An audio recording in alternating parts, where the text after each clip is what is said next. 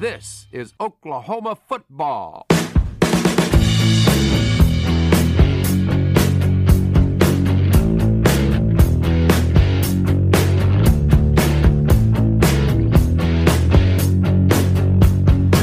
All right, we're back. Welcome to another 2021 edition, first one of the new year episode of the Mainline Podcast. Tyler Burton, proud to be joined once again by Adam Jacquez. First new episode of the new year. Like I said, a lot of different things to dive into today. A lot of things have been happening in the world of college football. It's been, honestly, Adam, probably close to 3-4 weeks since we've done one of these. There's been a lot of travel, holiday season going on, a lot of different moving pieces. But it's nice to be back with you, man. We got a lot to talk about. Yeah, for sure. It's been a strange little into the year for OU. You know, everyone, and us included, talked about would it be better to just win a big bowl game, which that was a really fun game to beat Florida. But from a recruiting standpoint, it feels like we're in a very similar standpoint to where we were about a year ago when we lost a 5-star quarterback and it seemed like the sky was falling, and we've got guys going to the draft early. So very interesting time as we go into a pretty big upcoming season where we have some high expectations for OU. Yeah, I mean, OU wins their sixth straight Big 12 championship, knocking off Iowa State, going to a New Year's Six Bowl, who I know a lot of OU fans, not us here at this podcast, we always want to have our team in a position to play for and compete for a championship. And, we didn't have a chance to do that this year. OU didn't deserve to because of the 2 early season losses, although right now, judging by that beat down that they put out against Florida, I mean, find me 2 or 3 teams in America right now that are playing better football than OU right now. So, but no, it's just been kind of a crazy end of the year. OU does, knock off Florida by 5 touchdowns, kind of sends it into the offseason right now where you're dealing with players on the roster that are opting out. Some guys are declaring for the NFL draft.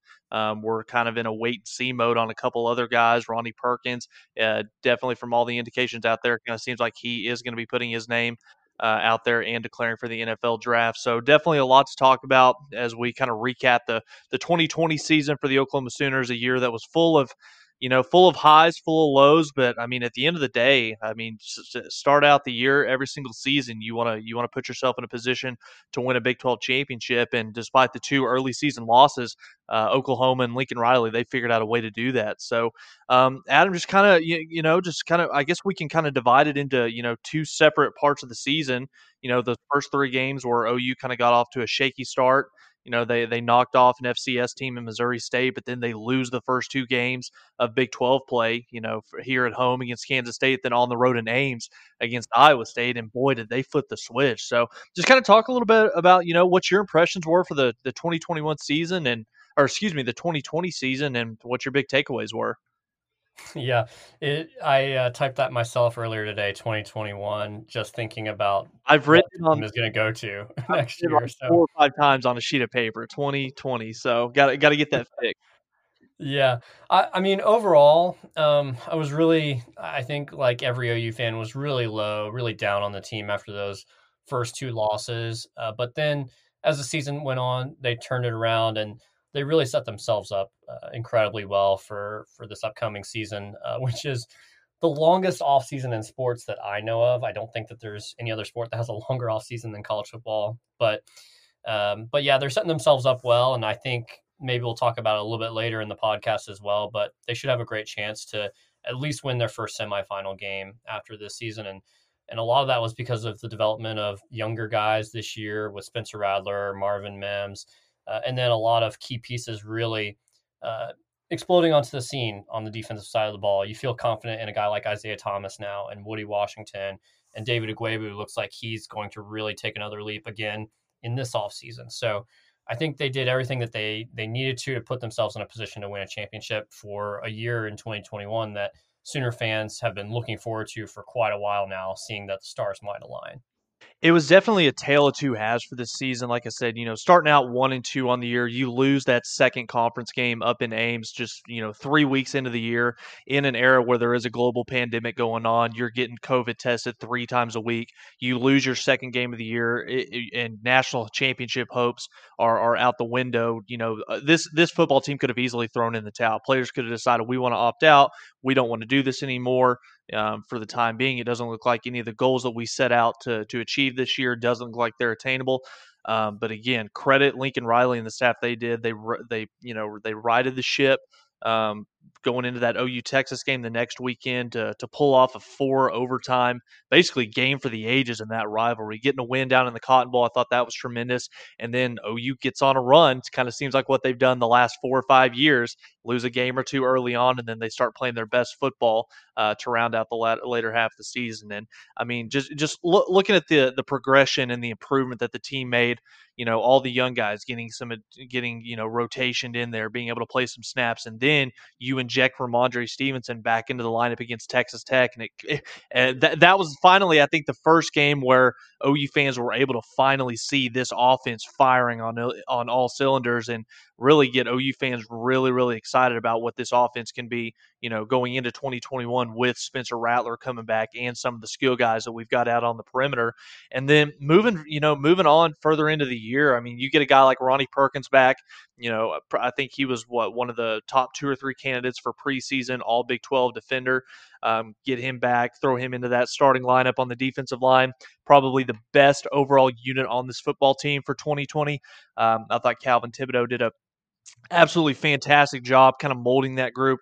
Some guys that were kind of forced to grow up with Ronnie Perkins' absence. You throw Perrion Winfrey in there, the impact that he had right up there in the middle at the nose tackle position. I thought he was fantastic. And dude, it just all clicked. OU found their groove right there at the very end of the year, dominating Oklahoma State, closing out the season, beating a really well coached, really well talented, highly talented football team in Iowa State. Matt Campbell, you know how I feel about him. I think he's a fantastic coach, and I don't care what the Florida Gators said. They've got 4-star, 5-star kids in the 2 and 3 deep on that roster.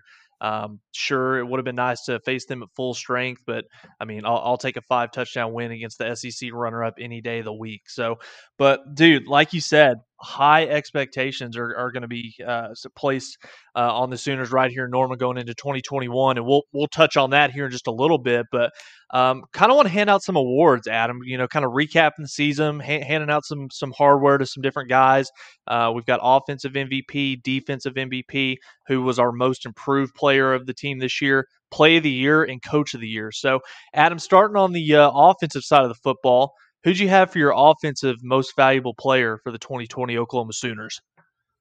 Yeah, initially I had thought Marvin Mims, simply because he felt like the most consistent guy in almost every game this year and did more than what was asked of him. But I think from a most valuable perspective, I had to go with Ramondre Stevenson, even though he only played the latter half of the season. And mainly because he just changed the dynamic of pretty much every game that he was in. He was a little bit quiet in a couple games here and there, but for the most part, just him being on the field allowed Spencer Rattler to operate a little more freely, helped us to really milk the clock late in games. And that's a big reason that a lot of people look back at that Iowa State and that Kansas State loss and think, and we should have won that if we'd had Ramondre, we would have won.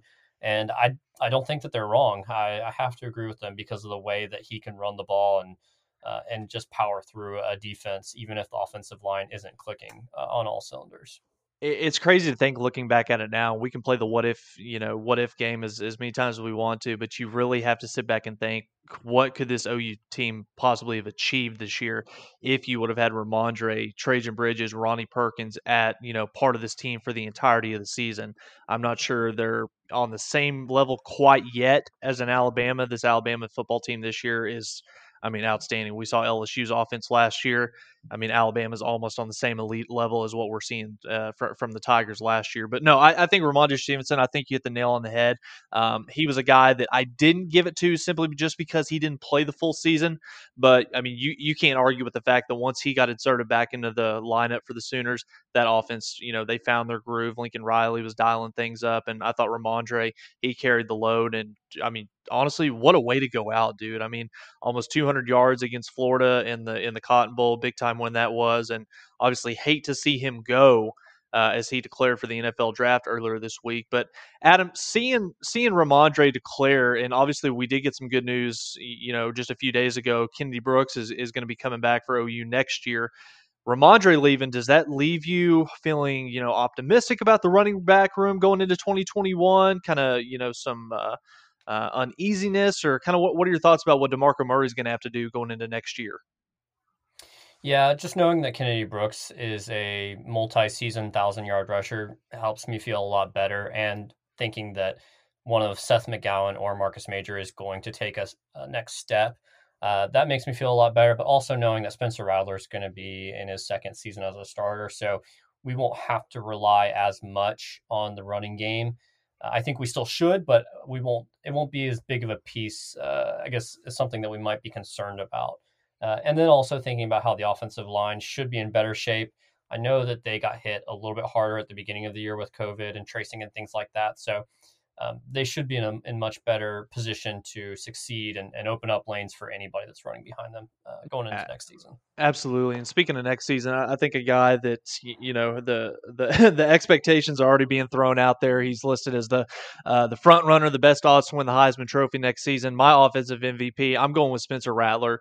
I thought early on in the year against Missouri State, he showed the arm talent. It wasn't against the best competition, but you could see right out of the box that he was exactly what was advertised coming out of high school, and then struggled a little bit against Kansas State, Iowa State. And in that first half against Texas, wasn't playing his best football. Lincoln, who probably that was the best coaching move of the year, deciding to sit Spencer down for a couple series, starting back out the second half. And I thought from there on out, he didn't look back whatsoever. I thought he was the best quarterback in the Big 12 this year. You would know that by looking at the all conference teams getting honorable mention. We can talk about that a lot later in the offseason. I mean, my God. Throwing him behind, Brock Purdy. We all saw that debate get settled in the Big 12 championship game, and kind of seems like Sam Ehlinger got that second team kind of based on a career achievement award. But no, Spencer Rattler, I thought he was outstanding. I thought he played tremendous football, especially down the stretch. Put up a really good performance against Oklahoma State, against Iowa State in the Big 12 championship, and closing it out against Florida. And Adam, it was just fun to see the progression of this kid. Early on in the year, he was a little bit shaky, kind of had happy feet in the pocket. We all know that the arm talent was there, and he was really kind of relying on that arm to kind of bail him out of situations when he was putting himself in harm's way.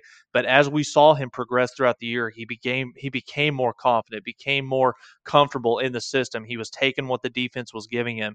And honestly, dude, we saw the stat that got put out, at the conclusion of the year. He had 10 or 11 touchdown passes dropped. So as good as his numbers were this season, they could have been so much better. And like we said, there's a reason why this kid is the projected Heisman Trophy winner for next year. So it's going to be a big offseason for Spencer, having the ability to go through a spring ball, a full summer workout, and then a full normal fall camp, hopefully, to kind of get back in sync with those skill guys that we've got out on the edge at the wide receiver position. So Spencer Rattler, it was an easy call for me. I give him my offensive MVP.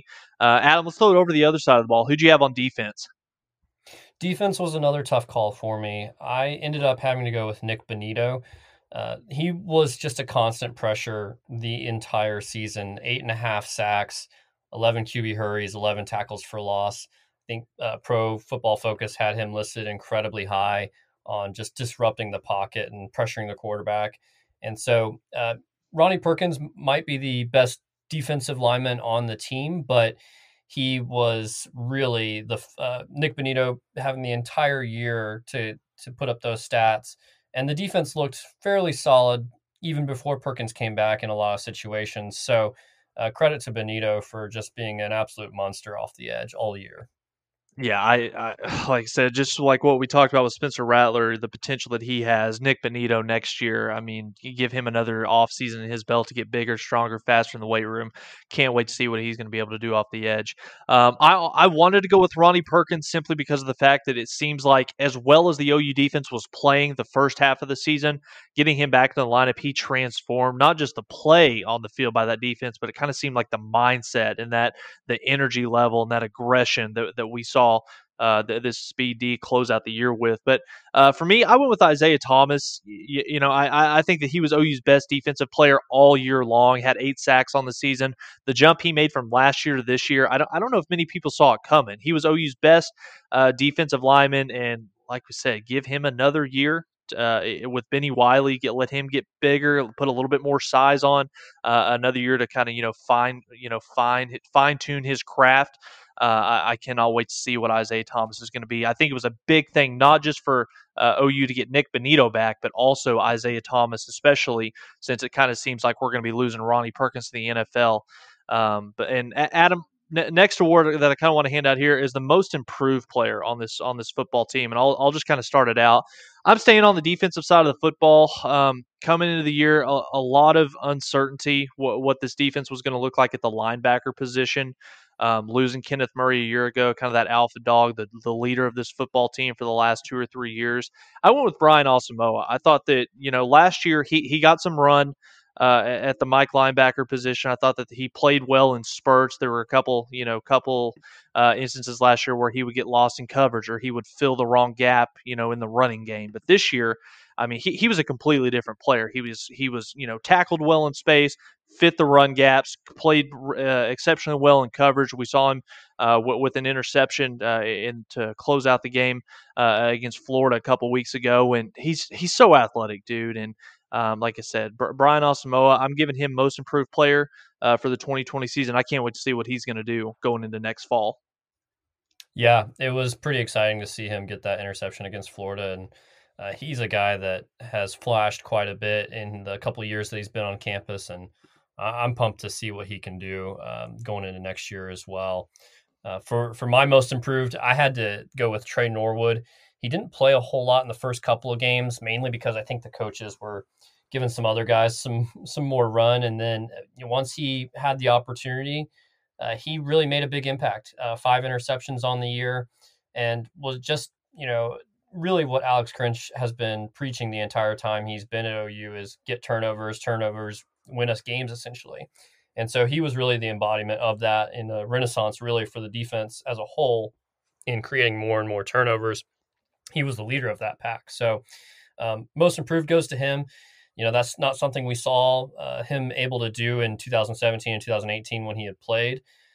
So big props to him for that. A little bit questionable, I guess would be the nicest way to say it, as far as his decision to go to the draft early, especially considering that all the tape he has is 2 disastrous years in 17 and 18 on that on those defenses, and then really only half a season this year of pretty exceptional play, but nothing that will blow anybody away as far as his ability. So hopefully he has a long NFL career, and we all look like idiots for questioning him, but certainly a strange decision on his part. I don't think by any means necessary you can question the talent and the production that OU got out of him this year. He was kind of their ball hawk DB in the secondary.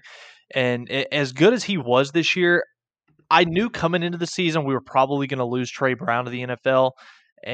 But waking up that day and seeing the notification pop up that Trey Norwood was declaring for the NFL draft, it was kind of a what the heck moment. Like I didn't see that coming whatsoever. I figured, he doesn't have much tape on film as far as good quality football. He was kind of inconsistent, especially during the first year or two of the playing under Mike Stoops. Thank God he's out of the way. But kind of seeing him progress and the way that he grew up in this Alex Grinch speed D scheme, I thought he was a guy that could have used one more year to maybe raise his draft stock any higher. But I mean, it's not for us to question the kid. He did go through an ACL tear. He was kind of, COVID kind of had its impact on him with the contact tracing. So wish nothing but the best for Trey. Wish he was going to be spending 2021 here in Norman. But we're going to be cheering him on. And I don't know if he's going to get drafted just based on the size and athletic ability that we saw on tape. But like I said, hopefully he can test well at the combine. And regardless, I think somebody's going to be getting a steal if they take a chance on Trey Norwood. So Adam, play of the year. Start us off with this one. We're actually looks like we're in the same game on this one, 2 different plays. But what was the play of the year for this OU football team? For me, it's the Austin Stogner touchdown catch in the first overtime against Texas. And the reason I chose that play, for one, it's pretty high difficulty. I mean, Stogner is a big dude, but Spencer Rattler really threaded a needle and put it in a spot where only Stogner could get it. And so I guess both of them on that play really contributing to what I felt like was a real momentum, uh, I guess, stopper on Texas's end, but a starter for OU. Because if we go back to the OU Texas matchup, the fourth quarter, the air really, went out of that OU offense. And it wasn't until Stogner caught that touchdown, I believe it was maybe on second and long or third and long. And it really kind of changed the dynamic of the game, in a sense of, okay, now the offense is back. Spencer Rattler is back because he had been benched earlier in the game, and they really hadn't asked him to do a whole lot in the second half. And so I think that was kind of the turning point, maybe of the entire season, where okay, now we've got Rattler to be the 5-star that he is, and using our advantages and a guy like Stogner who's 6'6", 6'7". And so I think that's really what spurred on that win, and then in turn the rest of the season. Yeah, I couldn't agree with you more. I'm going to stay in this same game as well. The Cotton Bowl. My goodness, OU Texas. I'm going to fast forward to the fourth overtime with the Trey Brown interception of Sam Ellinger, and the reason why I think that this was the play of the year, I kind of touched on it a little bit earlier in the podcast, where you start the year off 1-2. More importantly, you start the Big 12 conference play 0-2, and you're in a position right now to where you blew a double-digit lead against your arch rival down in Dallas, where very easily this football team could have been sitting at 1-3 if somebody didn't make a play. But the fact that Trey Brown, big play Trey, makes another critical big time play against Sam Ellinger in this game, sealing the win for OU, propelling them to a 2-2 record, and OU never looked back. So Trey Brown, another big play in this OU Texas rivalry. I thought that was the play of the year for Oklahoma. And honestly, Adam, I don't know where we would be sitting January 8th, 2021, if OU doesn't win that game, what we would be talking about. So hats off to Trey Brown. Fantastic play. Excited to see what he's going to do at the next level. So, Adam, let's kind of round it out here. Coach of the year on this staff for Lincoln Riley. You can go offense, defense. You can go with the head ball coach, Lincoln Riley. Who's the coach of the year for 2020? Got to give this one to Alex Grinch. The defense as a whole took a big step in 2019, but in 2020, it felt like, this unit this year, I think was good enough, to get us maybe a national championship, if the offense had been fully there the entire year and the complement had been there. Maybe I'm being a little bit too biased, but I think that the defense was really close. And it really took, I think, a lot of mental fortitude, into the players to get past those early 2 losses, where against Kansas State and against Iowa State, we talked about it here on the podcast back then. We were probably 4 or 5 plays away in each game from really blowing out either of those teams. Now, against both of them, well coached, they play really hard. They have, some players that are really lunch pail guys that make you really work for it. But man, just a few missed tackles, one missed assignment, pass coverage, and this OU team would have been in the playoffs and probably undefeated. And so that's how close they were.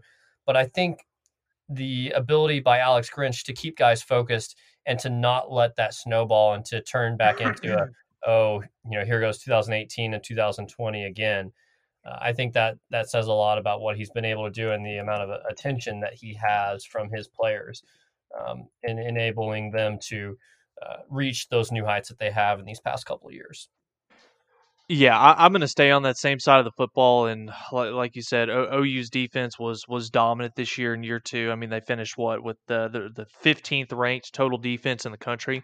Where was that at the last 3 or 4 years when we had Baker and Kyler playing quarterback? OU would probably be in the middle of a dynasty right now if we've had that the last 4 or 5 years. But on the defensive side of the football, as well as OU played this year, it started up front for me, the defensive line. So my coach of the year award is going to go to Calvin Thibodeau. What that group did, especially without Ronnie Perkins to start the year, Perion Winfrey, a brand new face, Isaiah Thomas taking another leap. We continue to see the new guys, Josh Ellison, Marcus Stripling, Corey Roberson. It was nice seeing him back out there. He flashed, made multiple plays throughout the year. Jordan Kelly, I thought that the defensive line the depth that is being built in that room right now is a testament to the recruiting efforts that Coach Thibodeau has been doing the last 2-3 years. And then throw Ronnie Perkins back into the mix. And this defense, Adam, am I going too far in saying that this was probably the best defensive line in college football this year? Top one, top two? Is that too much of an exaggeration? Because they were fantastic this year.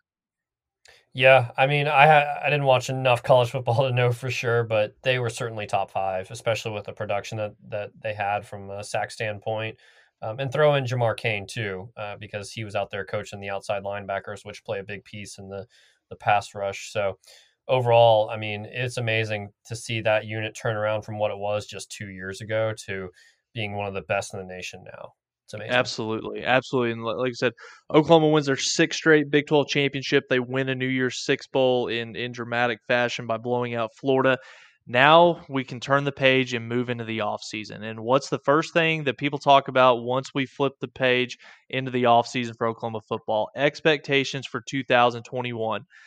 Expectations are the same each and every year. It's championship or bust. Win the Big 12 championship, go undefeated during the regular season, and put yourself in a position where you can compete for a national championship in January.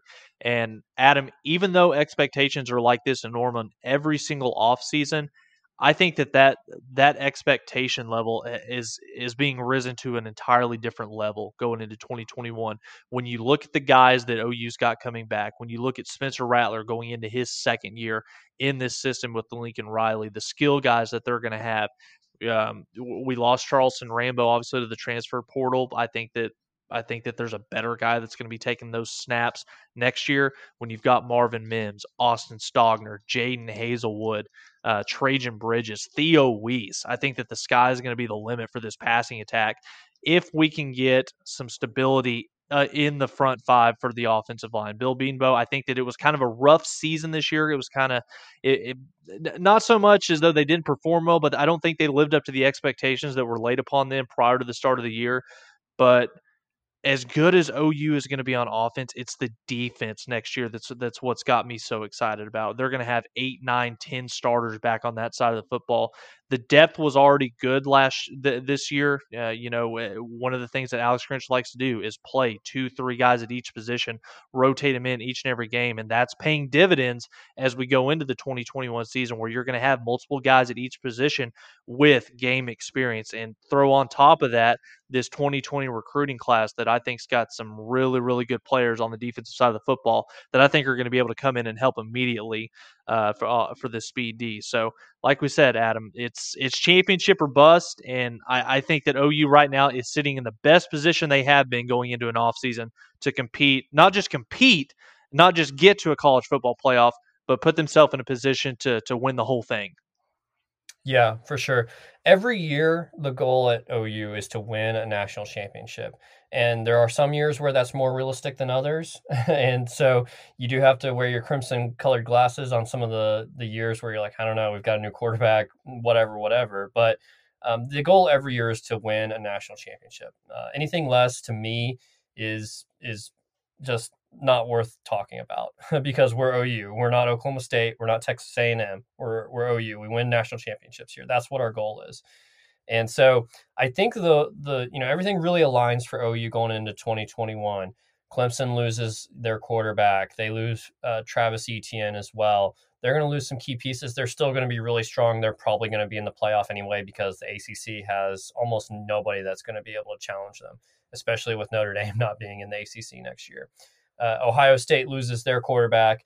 They lose their best receiver. They lose almost all their linebackers. They're going to lose a lot as well. Probably Trey Sermon in addition to that. So they're going to be pretty young over there. They may still win the conference as well. Alabama is going to lose pretty much all their skill players on offense. They're going to lose their best cornerback. They're going to have 5-stars stepping into those roles. But again, inexperienced players across the board. OU is really in the best position to come in and maybe OU gets to the playoffs and we don't see Clemson and Alabama and Ohio State. Maybe we see 3 totally different teams, USC, Georgia, UNC, whoever. I think that really sets up well for OU to get in and play some teams that maybe aren't used to being in the playoffs or maybe don't have the type of depth that an OU does. So I think it's going to set up really well. And maybe we're maybe we're only setting ourselves up for disappointment. But again, the goal is to win championships at OU. We're not trying to do anything else here. It's crazy to think that looking at the 4 playoff teams that were in that were competing for the championship this year, Clemson, Alabama, Ohio State, Notre Dame, all 4 of those teams, as good as they are, every single one of them are going to be starting a brand new quarterback for 2021. So again, it does bear well, or does bode well for Oklahoma, having Spencer Rattler come back with all the skilled guys, the offensive line. Obviously, we're going to hopefully make a splash in the transfer portal. But like you said, sky's the limit. There's so much talent coming back on this OU football team. Even though you're not going to have Ramondre Stevenson, and it sounds like you're not going to have Ronnie Perkins, but you're getting Kennedy Brooks back at the running back position. Like you said, 2 1,000-yard seasons. You're getting Jalen Redmond. He's opting back in. Throw him back in there at the defensive line. And like I said, another year for Isaiah Thomas, another year for Perion Winfrey, Nick Benito coming off the edge. OU is going to be really, really solid across the board on both sides of the football this year. And like you said, we may not run into a Clemson or an Alabama or an Ohio State. I'm not super sure that there's going to be a team in the Big Ten that can challenge Ohio State, even though they are going to be breaking in new talent. The same can be said for Clemson this year. But when you look at a team like Georgia, JT Daniels is coming back next year. We know Kirby Smart's going to have a good defense for the Bulldogs up in Athens. Texas A&M, I think, is another one that has built the I don't think they're not quite on the same level yet as the Clemsons, Bamas, and Ohio States, but they are recruiting at an extremely high level. Jimbo Fisher's bringing in elite talent down to College Station, so they are losing Kellen Mond. It's going to be interesting to see who they break in as a new starting quarterback for the Aggies, but they have Isaiah Spiller. They do have that offensive line returning, so watch out for Georgia and Texas A&M. And like I said, it's probably going to be Alabama and Clemson again, but who knows? But a lot of expectations going into next season. And honestly, dude, we're what, 8 months away, 7 months, 3 weeks, 3 days from kickoff for 2021, and it can't get here fast enough. I'm so excited about what this team can be going into 2021. Yeah, I 100% agree, and it does really, put some emphasis on this next segment that we're bringing up is what positions of need are there out there and how can we fill those? Because roster management is so different now. It's not just recruit and done. Now we've got all these guys in the portal, and I think this is going to be the craziest year that we see that because everyone is immediately eligible to transfer. Whereas next year there will be some guys that have already transferred once. They won't have the free transfer available to them. So this year's a little bit crazy, and I think it's really going to test the skills of how these coaches are managing these rosters. Yeah, absolutely. And like you said, looking at positions of need that OU needs to make a splash in the transfer portal. For me, it starts first and foremost at the offensive tackle position. Losing Adrian Ely to the NFL draft, I think a few OU fans were kind of surprised by that decision. Obviously, he's a really good player, and I think that he's going to have a really good NFL career. But a lot of OU fans expected him to stay for at least one more year. You lose out on Tristan Lee, the 5-star offensive tackle. Coming out of high school, he ends up going to Clemson. I think he was a lot of fans and even OU coaches kind of had him pegged to slide in there and start day one at that offensive tackle position. So you're now in a situation to where not having Adrian Ely, not having that 5-star elite talent coming in straight out of high school, you need to go out, you need to grab a really solid offensive tackle that can help you day one. Because I know that you're going to have Eric Swinson coming back for his, what is it, 5th, 6th year. He's a solid player. You're going to have Anton Harrison, who I think is, you can go ahead and pencil him in at one of those tackle positions, but you need to go get somebody out of the transfer portal that can come in and help this team out right away. Because honestly, dude, when you look and see what they've got at the skill positions, wide receiver, running back, Spencer Rattler throwing the football, the H-back room is loaded. I think really the only thing that's kind of standing in the OU's way of having that elite offense that we're so accustomed to seeing year in and year out is that offensive tackle position. Yeah, for sure. And Swinson coming back is nice, I guess, as far as depth, but I do think that that's an area that the coaching staff is looking to address. And we've heard a name from Tennessee emerge as maybe a potential target. A guy that I guess his name is pronounced Wanye and not Wanya, but I'm looking forward to all the autocorrects making that Wanda.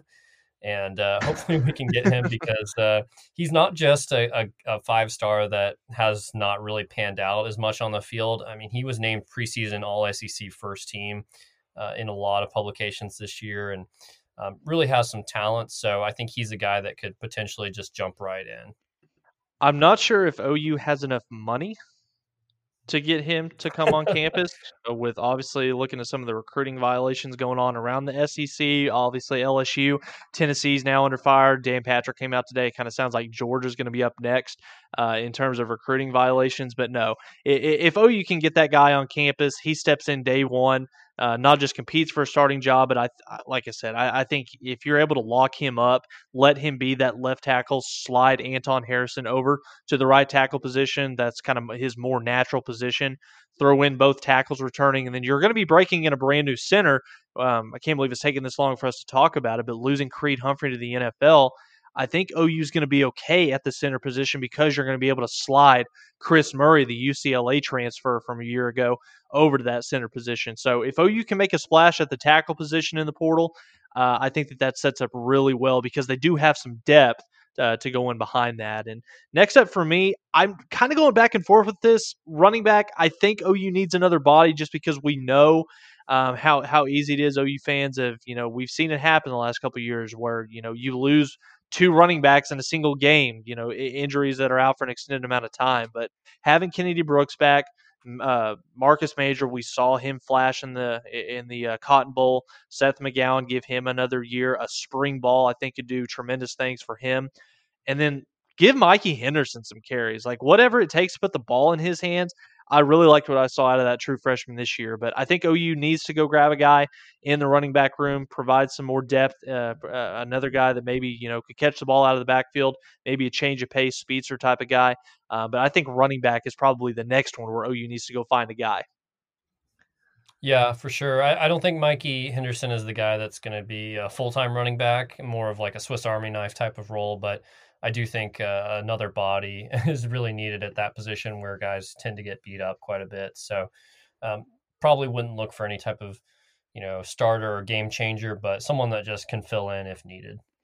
It's got to be interesting, not just recruiting the running back position at a high school, but also trying to find a guy to want to come in, transfer into Norman. But it just kind of seems to me like you're entering a day in college football where a running back may not want to go to a school where he's not going to be the feature guy like a Najee Harris, where he's going to get 25 to 30 total touches a game.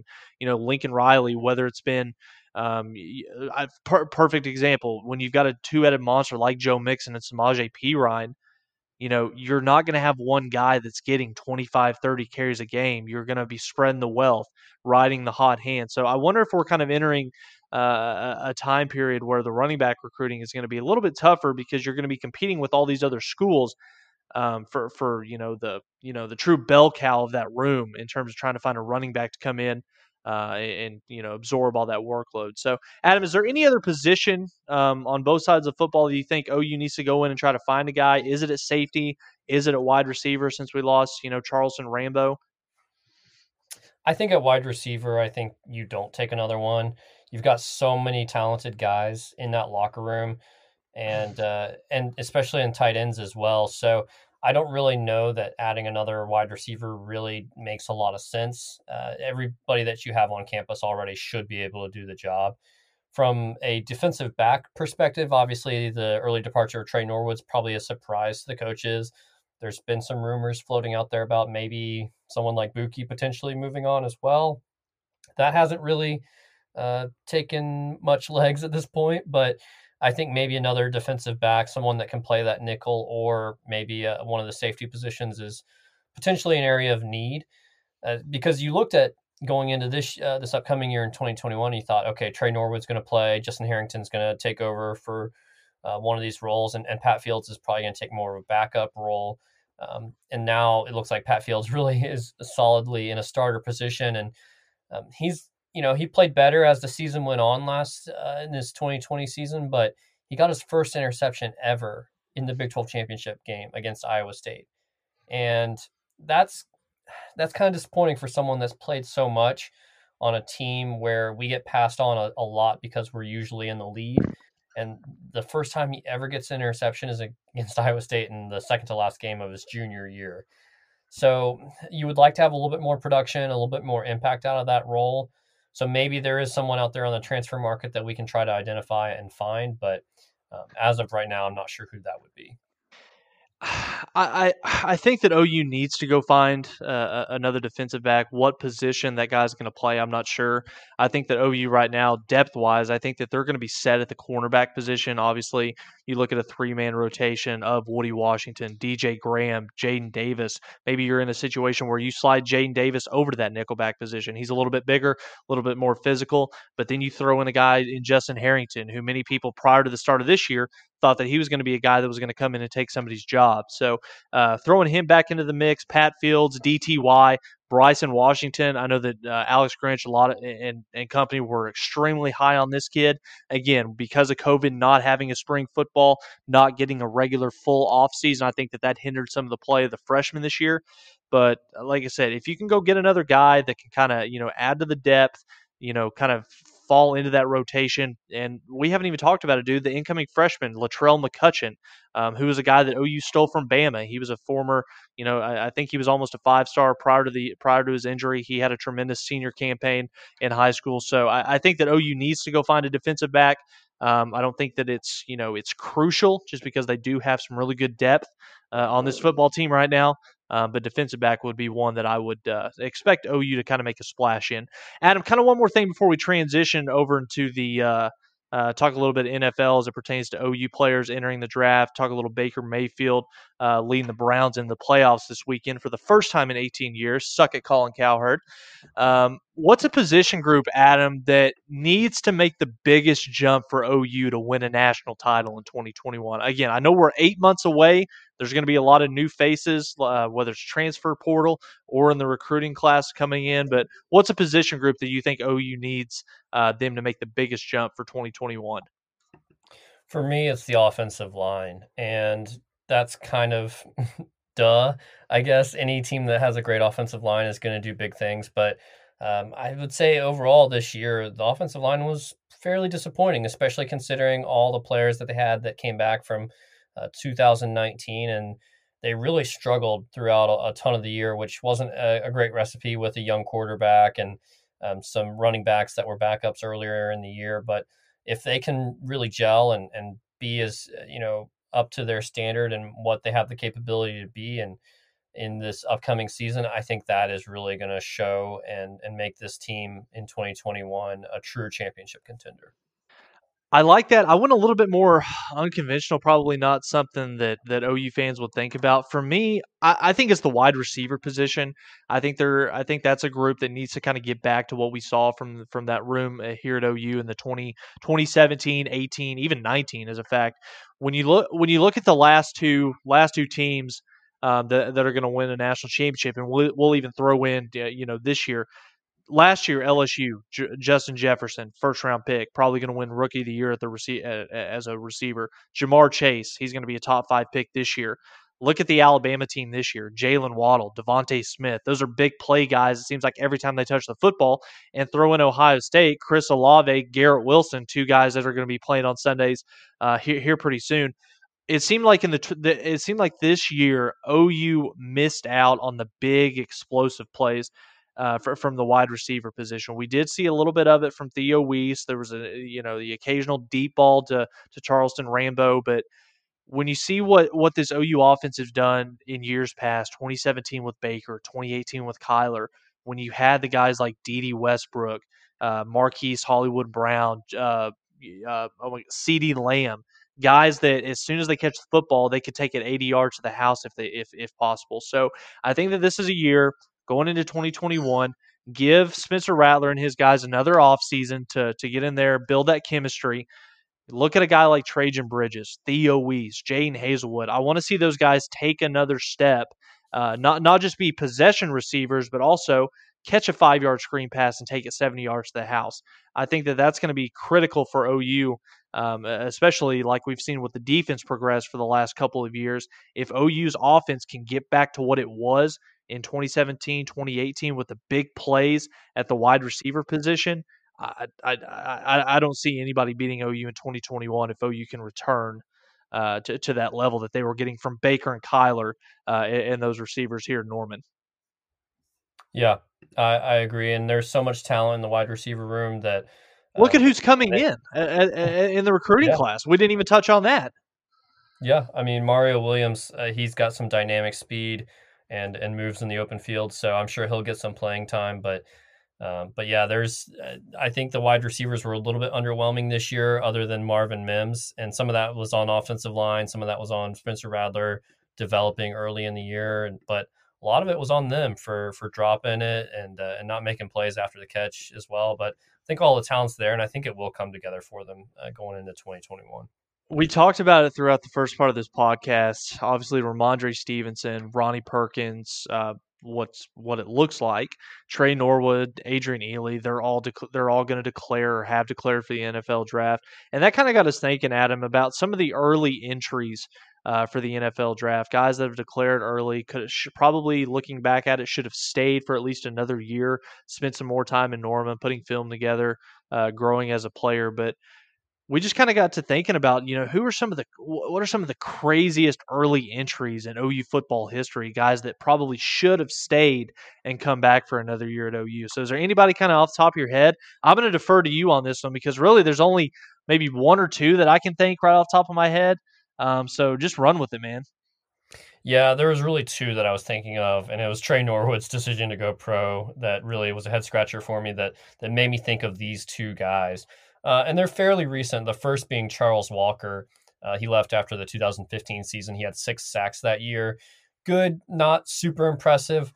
And he's later come out and said that he had some concussions and he was kind of faced with the choice of continue at OU and maybe get a concussion or go pro and do what you can while you can still play. And he ended up going pro, and I did some research on it. Couldn't find him ever really sticking with the team or playing any games in the league. So I hope he's doing well somewhere. I don't know if that was the right call, but I hope he's found some success doing something. But that was a real head scratcher because it really felt like he was about to take off the following season and probably put up some numbers if he was able to stay healthy and really put himself in the NFL there. But the second guy, a little bit later down the road, Devontae Lampkin, strange recruiting story where he ended up with Texas, but then didn't have the right classes or something, and somehow ended up going to OU, who was his second choice originally. So we were pretty pumped to get him on campus in Norman, and he really only played 2 years. He redshirted and then played 2 seasons, and it wasn't until his redshirt sophomore season that he had a pretty big sack in 2017 against TCU where he grabbed the quarterback by the jersey and just ripped him down. And there was a lot of hype for him going into the 2018 season, and thought, man, maybe this is the guy that's going to be a difference maker on the D line, and we really needed that at the time.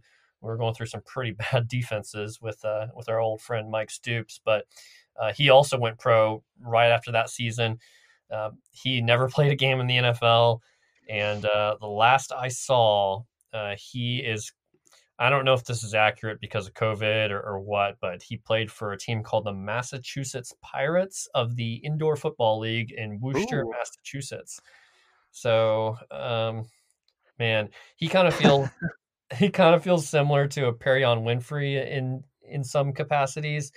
I really felt like if he would have stuck around another year, he would at least have like a Stacey McGee type of career in the NFL where he's been around for multiple years. But hope Devontae is doing well, and maybe we'll have a chance to continue playing somewhere in Massachusetts as well.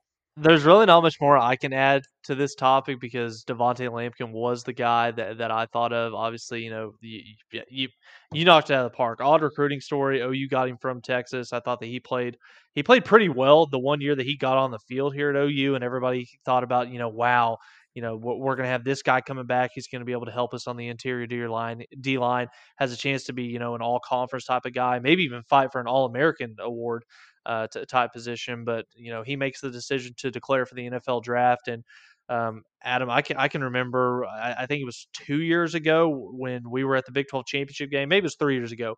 We were at the Big 12 championship game watching OU win another conference championship, and 2 or 3 rows down, over a section, there was Devontae Lampkin in the stands watching it. So again, he wasn't drafted. I think he was on a practice roster for a brief amount of time, but obviously, like you said, he's in the indoor arena football league. Hopefully, he can continue to grow, continue to compete, and hopefully he can find his way on an NFL roster one day. So. Well, Adam, let's kind of wrap it up with the NFL here. Obviously we talked about the success that OU's had at the NFL level, especially at the quarterback position. I thought Jalen Hurts came on and played really well to kind of close out the year. Kyler Murray, kind of got banged up a little bit. It was kind of a up and down year for him up in Arizona, but I thought he played well. And dude, Baker Mayfield, man, the Cleveland Browns in the playoffs for the first time in almost 2 decades. And it's going to be a big mountain to climb on Sunday against the Steelers. Ben Roethlisberger, I think he's like 24. I think he's 24-2 in his career against the Browns. And obviously the Browns are going to be without their head coach on Sunday. But just kind of talking about this, man, Baker, expectations coming out of college, first overall pick in the draft, Heisman Trophy winner. You've got guys like Colin Cowherd that take any chance they can to rip on the guy they're going to. Just kind of, what are your thoughts on Baker, man? Like how close is Baker to being the best quarterback? Maybe not just in that division, but maybe the best quarterback of the entire 2018 quarterback class. He's getting close, and he's had an interesting career arc so far because his rookie season in 2018, he breathed what felt like fresh air into that organization in Cleveland. And then 2019, it was a little bit too high of expectations and the Odell effect. And then this year, he's really come on, especially once Odell went down, and he's looked like one of the best quarterbacks in the NFL this year. And so just looking back at that draft, because there was so much talk going into it about all the different options that people could pick and who was going to go first and who was going to have the best career. And a lot of people thought, oh, it's going to be Sam Darnold or Josh Rosen. Josh Rosen I think he's on his third team in 3 years now. He's now with the 49ers. He does not look like the type of guy that is going anywhere in the NFL. And then Sam Darnold, pretty much everyone's looking at that thinking that they're going to go with Justin Fields, and most likely. So I don't know that can really call it much of a success. Josh Allen, a guy that I like to kind of dog on for being just the big, strong-armed guy that wasn't very accurate with the ball, he's turned out to be really good. So I think you could say Josh Allen so far is doing better than Baker Mayfield, although the Bills had a lot more to work with there. And then going down the line, Lamar Jackson has been really, really incredible with the Ravens. This year's been a little bit odd, so we'll see what happens in the long run. But I think so far, you still have to put Josh Allen and Lamar Jackson ahead of Baker Mayfield at this moment. Yeah, I've got Baker firmly planted right there at number 3. I mean, he was the number 1 overall pick. There probably wasn't a better quarterback in that class to kind of elevate the Browns to what they are now, simply because of the personality that he has. Kind of the guy that always plays with the chip on his shoulder. It's going to be him against the world. He wants the pressure. He wants the ball. But I think that he is probably the 3rd best quarterback in that class right now. Obviously, Lamar Jackson, what he's doing with the Ravens, winning an MVP in just his 2nd year. He's been playing fantastic football. Josh Allen, probably a top 3 or 4 candidate right now for NFL MVP. He's had a tremendous year. I think that the Bills are in prime position to make a really, honestly, a pretty good chance, pretty good run at the Super Bowl this year. We'll see what they can do as they move further into the playoffs. But I like what the Bills are doing with that franchise and what Josh Allen is doing right now. But I think that Baker's in a really good position. Honestly, leading the Browns to the playoffs for the first time in 2 decades, I think that that's an achievement on its own. Even if he doesn't win the game this weekend, it's not going to be because he had his hat on backwards in his press conference earlier in the week. But again, you can't say enough about what that guy's done, coming in, changing that franchise up, changing the culture for that Browns team in the city of Cleveland is something that we haven't seen quarterbacks been able to do for, probably 20, 30 years consistently. So huge shout out to Baker. I think he's been tremendous this year. Really excited to watch him Sunday night, see if he can get the Browns, not just to the playoffs, but see if they can get that first win in the playoffs when they take on the Steelers this weekend. So, Adam, kind of a couple different things here. I thought you came up with some really good topics here for kind of a betting segment that we'll do here.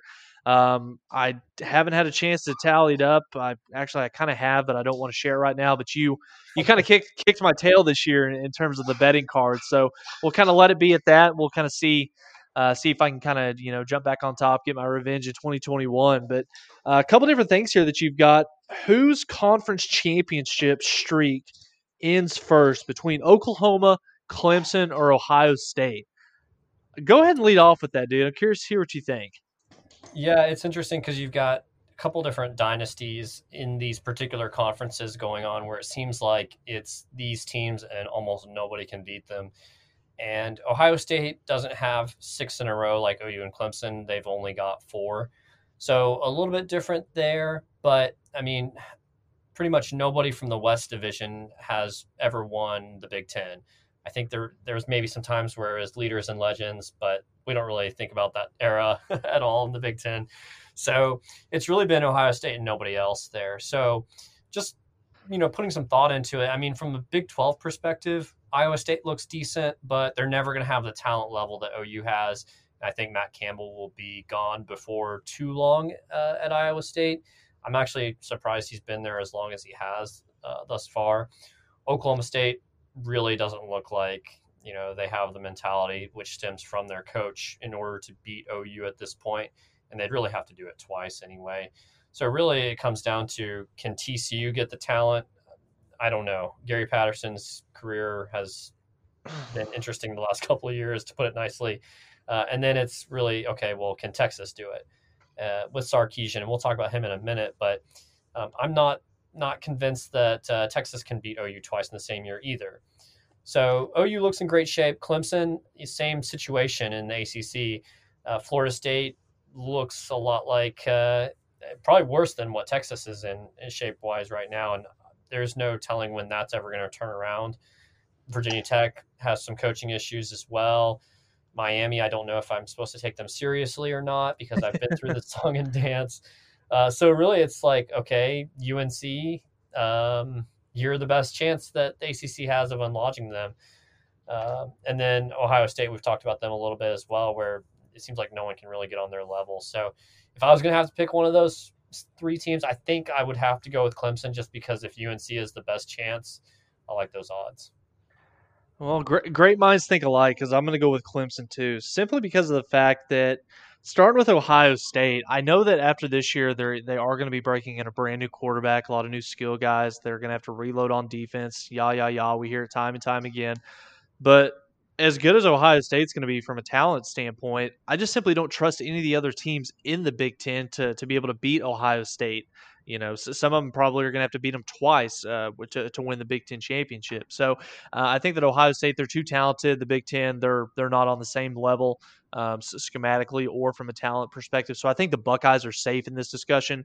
For OU and Clemson, I can kind of go one of two ways. I think Clemson's about to enter into the same situation that OU found themselves in this year. They are going to lose their starting quarterback. They are going to lose their best running back. A couple of their receivers are going to go to the NFL, and they're going to have to replace some key talent on the defensive side of the football. So they're going to be going into a year where you're going to have DJ as the new quarterback. You're going to have new skill players. Dabo Swinney, he's going to have to do kind of the same coaching job that Lincoln did this year, where you're going to be breaking in some new faces. A lot of guys are going to be experiencing some things that they haven't in college football. So I think that Clemson's probably in this driver's seat for this thing, just simply because Miami's going to be good next year. I think.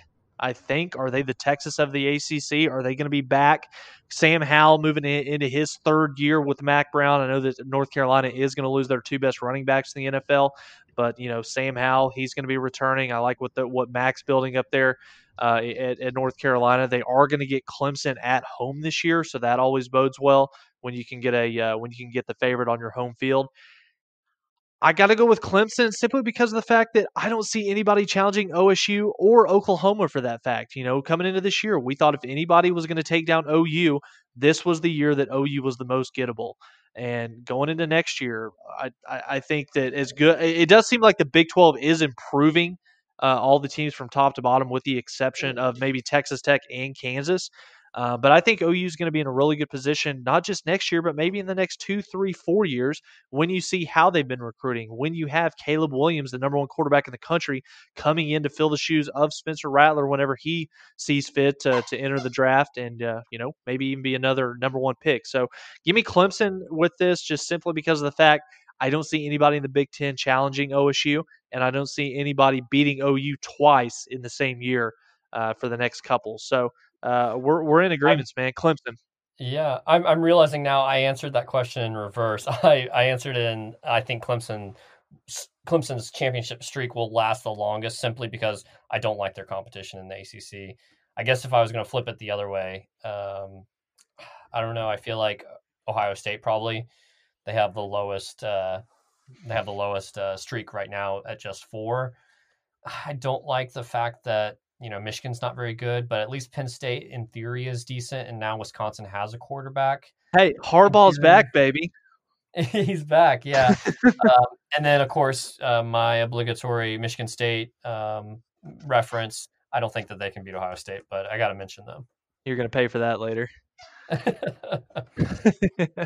No, I'm completely in agreement with you on that. I think that was a good one. Let's kind of transition over here to what's happening down in Austin. Waking up on what was it, Saturday or Sunday morning when that that news dropped. I guess Anwar Richardson was the first one to report it, but Texas fired Tom Herman. We thought that was going to happen a little bit earlier in the year, but it didn't look like they had any push in terms of the Urban Meyer hire. Kind of seems like he turned them down, doesn't want to be part of the culture in that dumpster fire that's down in Austin, Texas right now. But firing Tom Herman, man, and hiring Steve Sarkesian.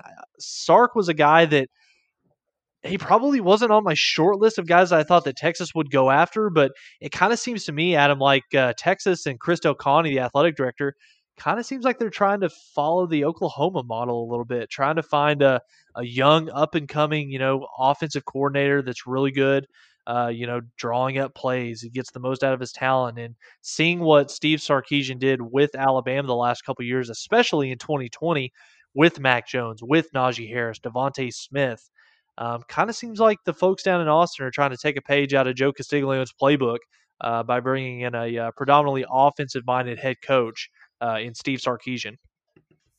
Possibly, although I don't really think much of this was Del Conte's doing. I think it's the big money donors that control everything down there at Texas. But when I saw that news, pop up on my Twitter feed, my reaction was really like, okay. I mean, it's not the sexiest hire. Like it doesn't get you on the edge of your seat like an Urban Meyer does. But I mean, it's not a bad hire. It's just kind of like, okay, at this point, you got to prove it on the field. Like, I'm not gonna get all on board for. Well, if I was a Texas fan, I wouldn't get all on board for this. And as an OU fan, I'm not scared of that. There's really, you could hire Urban Meyer. I wouldn't have been scared. Probably would even up the series quite a bit, but I mean, it's still Texas at the end of the day. So, I'll believe it when I see it. And Sarkesian has done really well at Alabama. He wasn't that great at the Atlanta Falcons, and he wasn't that great as a head coach at USC and Washington. So we'll see which version of him we get. Yeah, I mean, like I said, it's not something that kind of drove OU fans crazy or make them think, oh crap, what are we going to do? Texas is going to be back, but I think Texas, they did show some good things in the Alamo Bowl. I mean, I know it was Colorado who only had less than 50 players 50 scholarship players playing in that game. Bijan Robinson, he's a freak. I think he's going to be an outstanding All-American type football player. Casey Thompson. Honestly, it kind of made it seem like Sam Ehlinger might have been holding Texas back on offense, but I think that there's going to be some high expectations down in Austin after seeing that performance from that tandem. But Steve Sarkesian, he's got his work cut out for him because you don't have Mac Jones or Tua throwing the football. You're not going to have Jalen Waddle or Devontae Smith catching it, and as good as Bijan Robinson is, I don't know if he's quite on the same levels we saw from Najee Harris this year. So it's definitely going to be fun to follow. Sad to see Tom Herman leave. He provided a lot of really entertaining content for OU fans over the last 4 or 5 years. But we certainly wish the best to him and Michelle in their future endeavors. So hate to see somebody get fired, but knowing he's going to get $15 million to simply not coach football, I'll take Not that. bad. So not too I guess we do. shabby, but Yeah, we do got to relate this to the betting. Over under on the year, 8.5 wins in his first season, and ugh. I will mention there. Notable games on their schedule. They play at Arkansas in week 2. They're at TCU. They're at Iowa State. They're at West Virginia, and they play OU in the Cotton Bowl, of course. So I kind of went back and forth on this, but I do think the Big 12 as a whole, I think pretty much every team except for Kansas and probably Oklahoma State is going to get better going into 2021. So I'm going to take the under on that. Yes.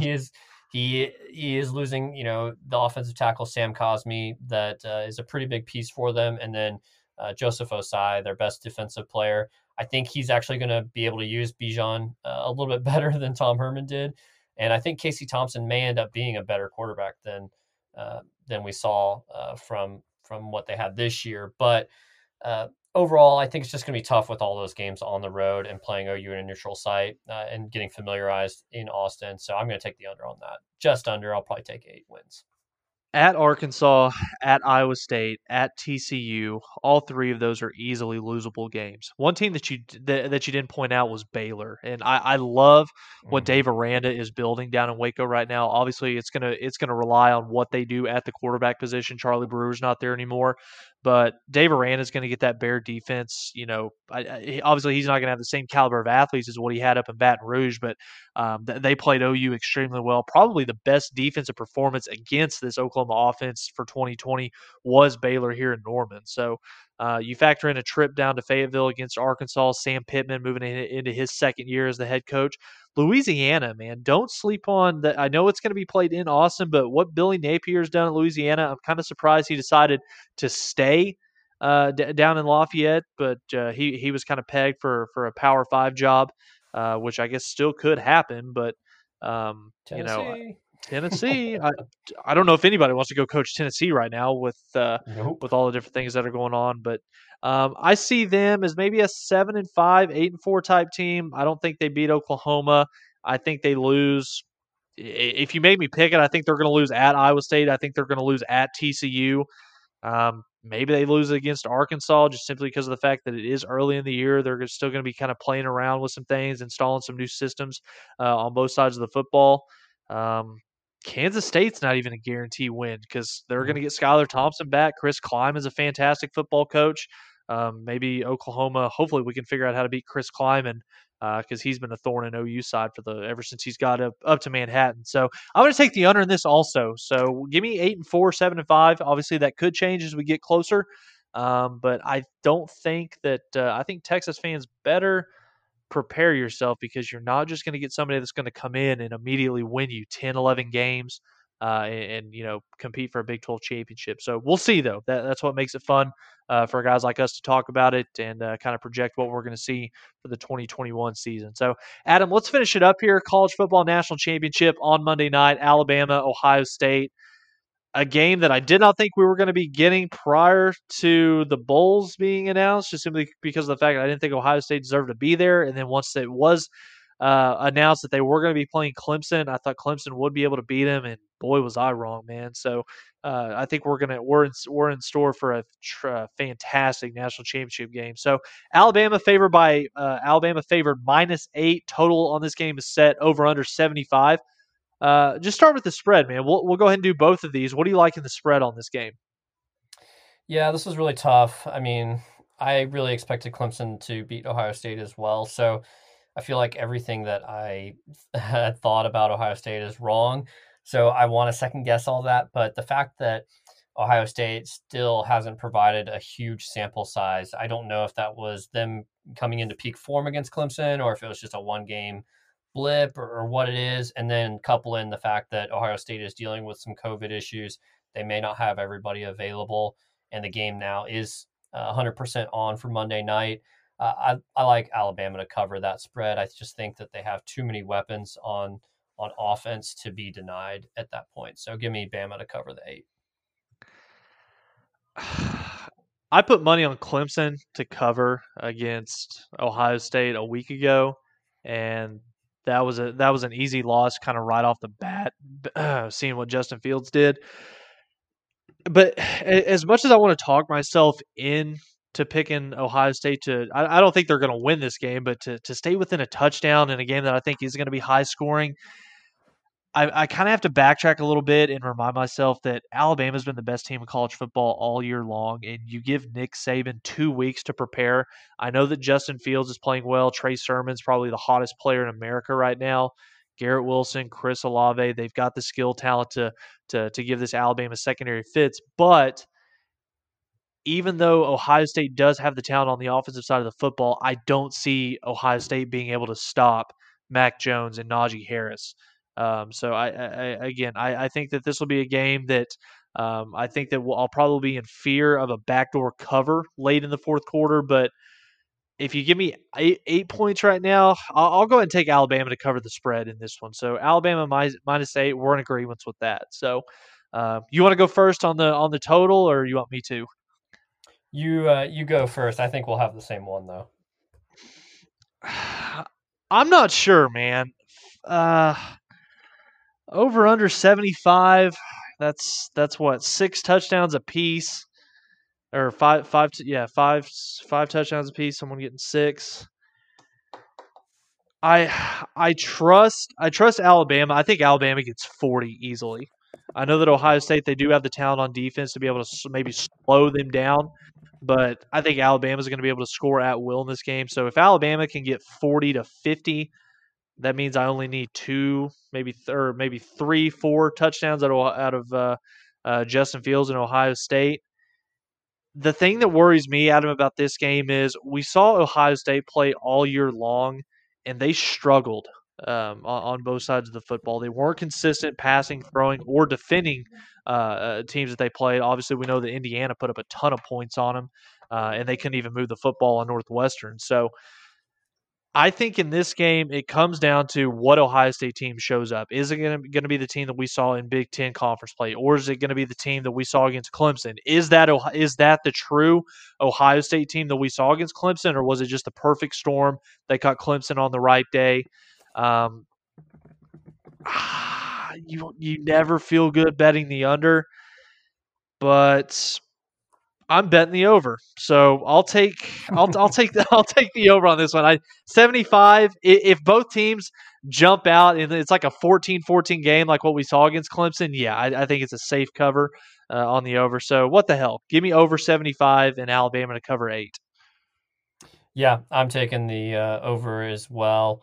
Even when Ohio State was, have their closest game in the regular season against Indiana, they were still over the 75. So I think it's there's too many playmakers on offense for both teams to not hit that over, in my opinion.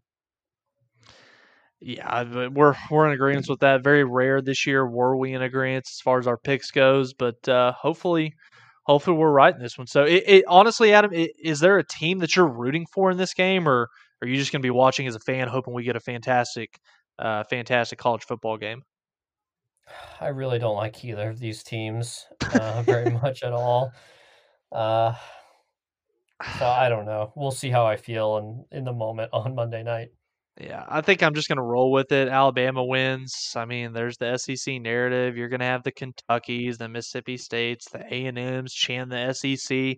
Keep riding those coattails, guys. And obviously, Ohio State, I don't like the Buckeyes. Never have. I mean, I think Ryan Day's I think he's a fantastic coach, but I've always kind of had a sour taste in my mouth. Maybe it's because of the rivalry between Baker and them. But I don't know. I think it's going to be a fantastic game regardless. So it's going to be fun to just kind of sit back, put your feet up, and watch the final college football game that we're going to have for, 7 months. So I'm excited about it. So, Adam, anything else before we get out of here, dude? That's all I have. Let's make a championship run this year. Can't wait. And like I said, just because it's the off season, we're still going to find a lot of really good things to talk about. There's going to be some fun topics. Have a few guests this upcoming summer. But like I said, just because it's the off season, we're not going to stop talking OU football, college football, and all the major storylines happening around the world right now in sports. So again, appreciate you guys always for listening right here at the Mainline Podcast. Give us a follow at the Mainline Pod 1. Follow, subscribe, like, rate, review. Love hearing from you guys and always appreciate the feedback. So until next time, appreciate you guys for joining us. Tyler Burton, Adam Jacquez signing off once again from another episode of the Mainline Podcast.